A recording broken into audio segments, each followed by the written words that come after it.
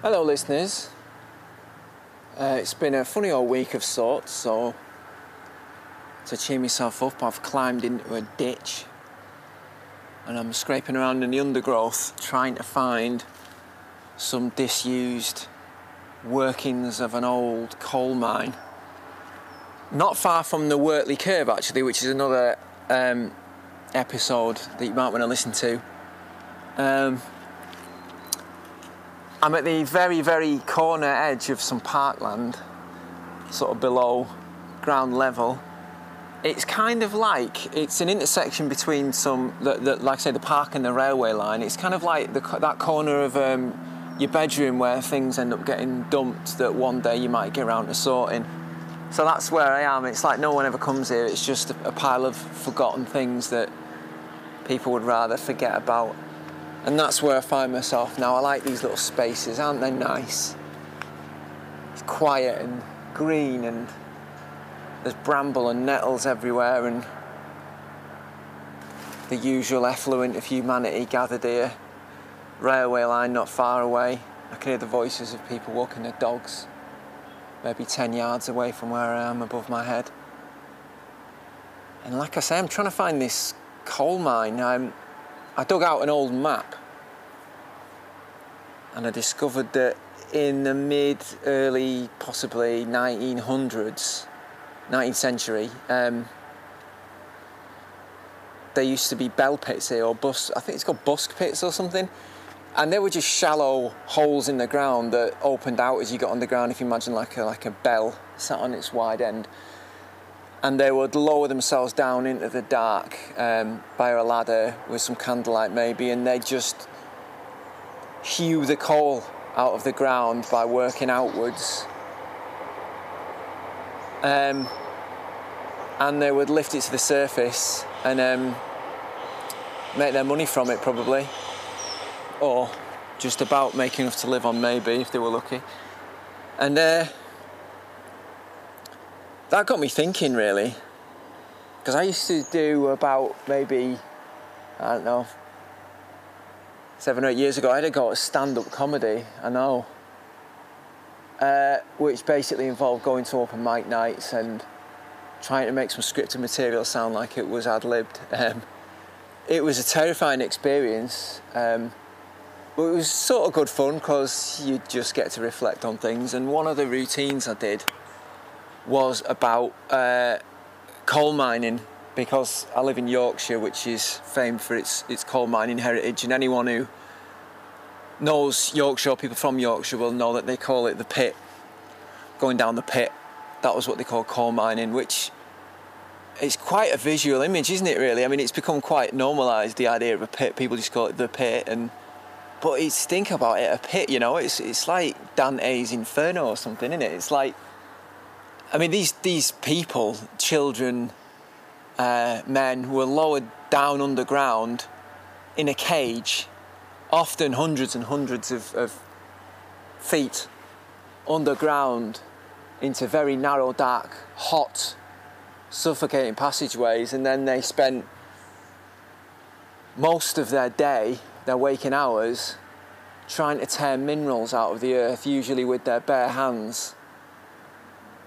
And then at the end of it, if they were lucky, their masters had thrown them a pittance to buy some bread to feed their starving families. What a way of life that must have been, yeah? And I was thinking about my granddad, he did this. You know, that was their working life, most of their life, for 60 odd years, if they were lucky. And they didn't have any Facebook to distract them. They couldn't go and take a poo on company time and see what was going on in Twitter. You know, the nearest they had to entertainment was watching their friends get blown to pieces by a gas explosion. So this routine I did at stand-up, it was all about, you know, how working down a pit puts everything into perspective, doesn't it? You know, at the time I think I was wrestling existentially with my own career crisis and playing masculinity wrapped in there, all the usual shit. Trying to work out what I was doing with my life and where it was going and that sort of thing. I think I was recently new to freelancing as a copywriter. long before I became a coach. And it was like, what right have I got to moan about my life because my granddad got lowered in a cage into the bowels of the earth to tear rock out with his hand, and therefore in some way maybe negating my petty little existential problems. That'd be a really trite subject for a podcast. I'm sure there's plenty of pull yourself together, man up, could be worse type podcasts out there, but no, that's not what I'm on about today, because if you think about it, it's all relative, isn't it? You know, we're standing on the shoulders of giants. There are people who made sacrifices and did awful things, probably because they had no choice. And they went down pits and they worked in mills, women as well as men and children, you know, going under mill machinery, getting limbs torn off. No schooling, on an empty stomach, because they had to make a living. And they made those sacrifices and society moved on. And we should be grateful for the sacrifices they made, and always mindful of the privilege that we've got, that, you know, I don't have to go lowered down into a pit to make a living. For that, I'd be awful at it, you know. I've got eczema, you know, I've got a dairy intolerance. How would I survive underground in a fucking pit? But yeah, it's all relative. This is my point. It's all relative, you know. Like, civilization's moved on now, and we've got different problems, and these are good problems. It's a problem from a point of privilege and luxury, you know. We now are faced with these dilemmas where we go, yeah, but I've got a roof over my head, you know, I've got a family, I've got things to distract me and entertain me with, but still something's missing in my career, my life, you know, my business, my freelancing or whatever, you know, something's lacking, and I'd like to find out what that is, because I feel like I could be happier, or I could have more meaning and purpose or motivation or whatever. You know, those things they're just different problems. You know, they're relative to where you are in your position in life, and you know what, there's absolutely nothing wrong with that. So I guess what I'm trying to say is, don't negate them, don't delegitimise what's troubling you. And anyone who comes along and says, oh, it could be worse, you could be working down pit, which is true enough, but it's because of those sacrifices or working at mill. It's because of those sacrifices that we're lucky enough to be where we are and have new problems that are no less distressing. You know, they're no less problematic. They're still causing you pain. They're still making you worry about something and feeling like you could do something about it. And so you should. Nothing wrong with that. So, no, don't pull yourself together. Don't man up. Don't grow a pair.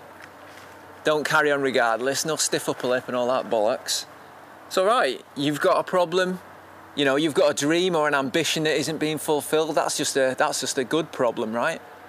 You know, if you've got a dream or ambition that's unfulfilled and it's troubling that you're not getting there, fine. All right.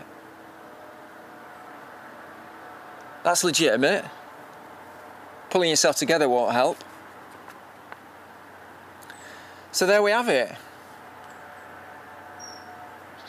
You know, and maybe continuing the tenuous mine metaphor.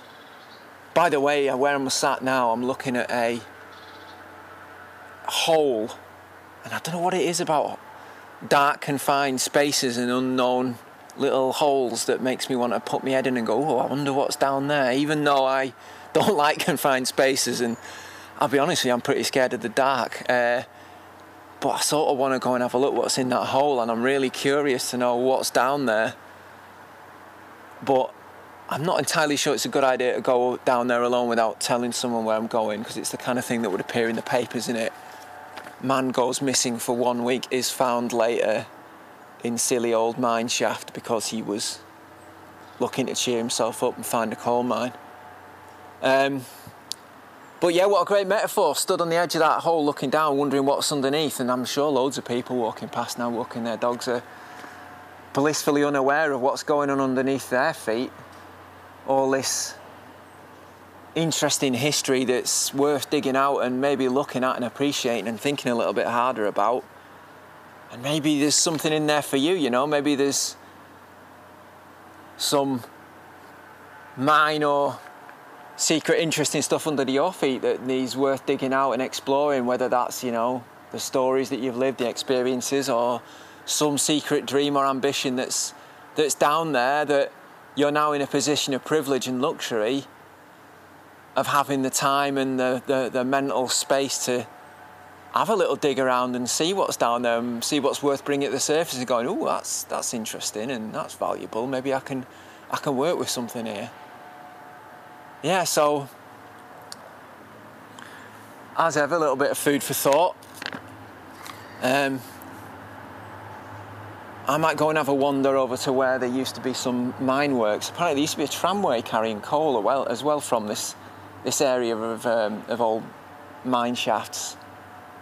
And the tramway ran all the way up the hill to where there's a brickworks where they manufactured bricks, and they obviously needed the coal for the kilns to fire the bricks. And then just down the way from that hill where they made the bricks are some big, red brick terraces, you know, former slum housing where I live.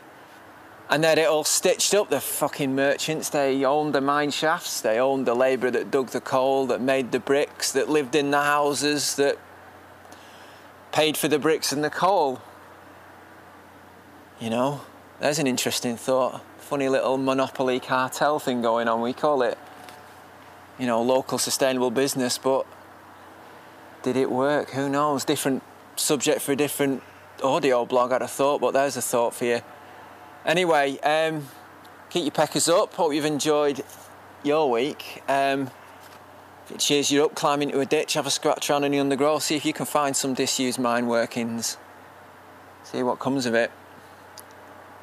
Anyway, nice talking at you. Speak to you again soon. Bye.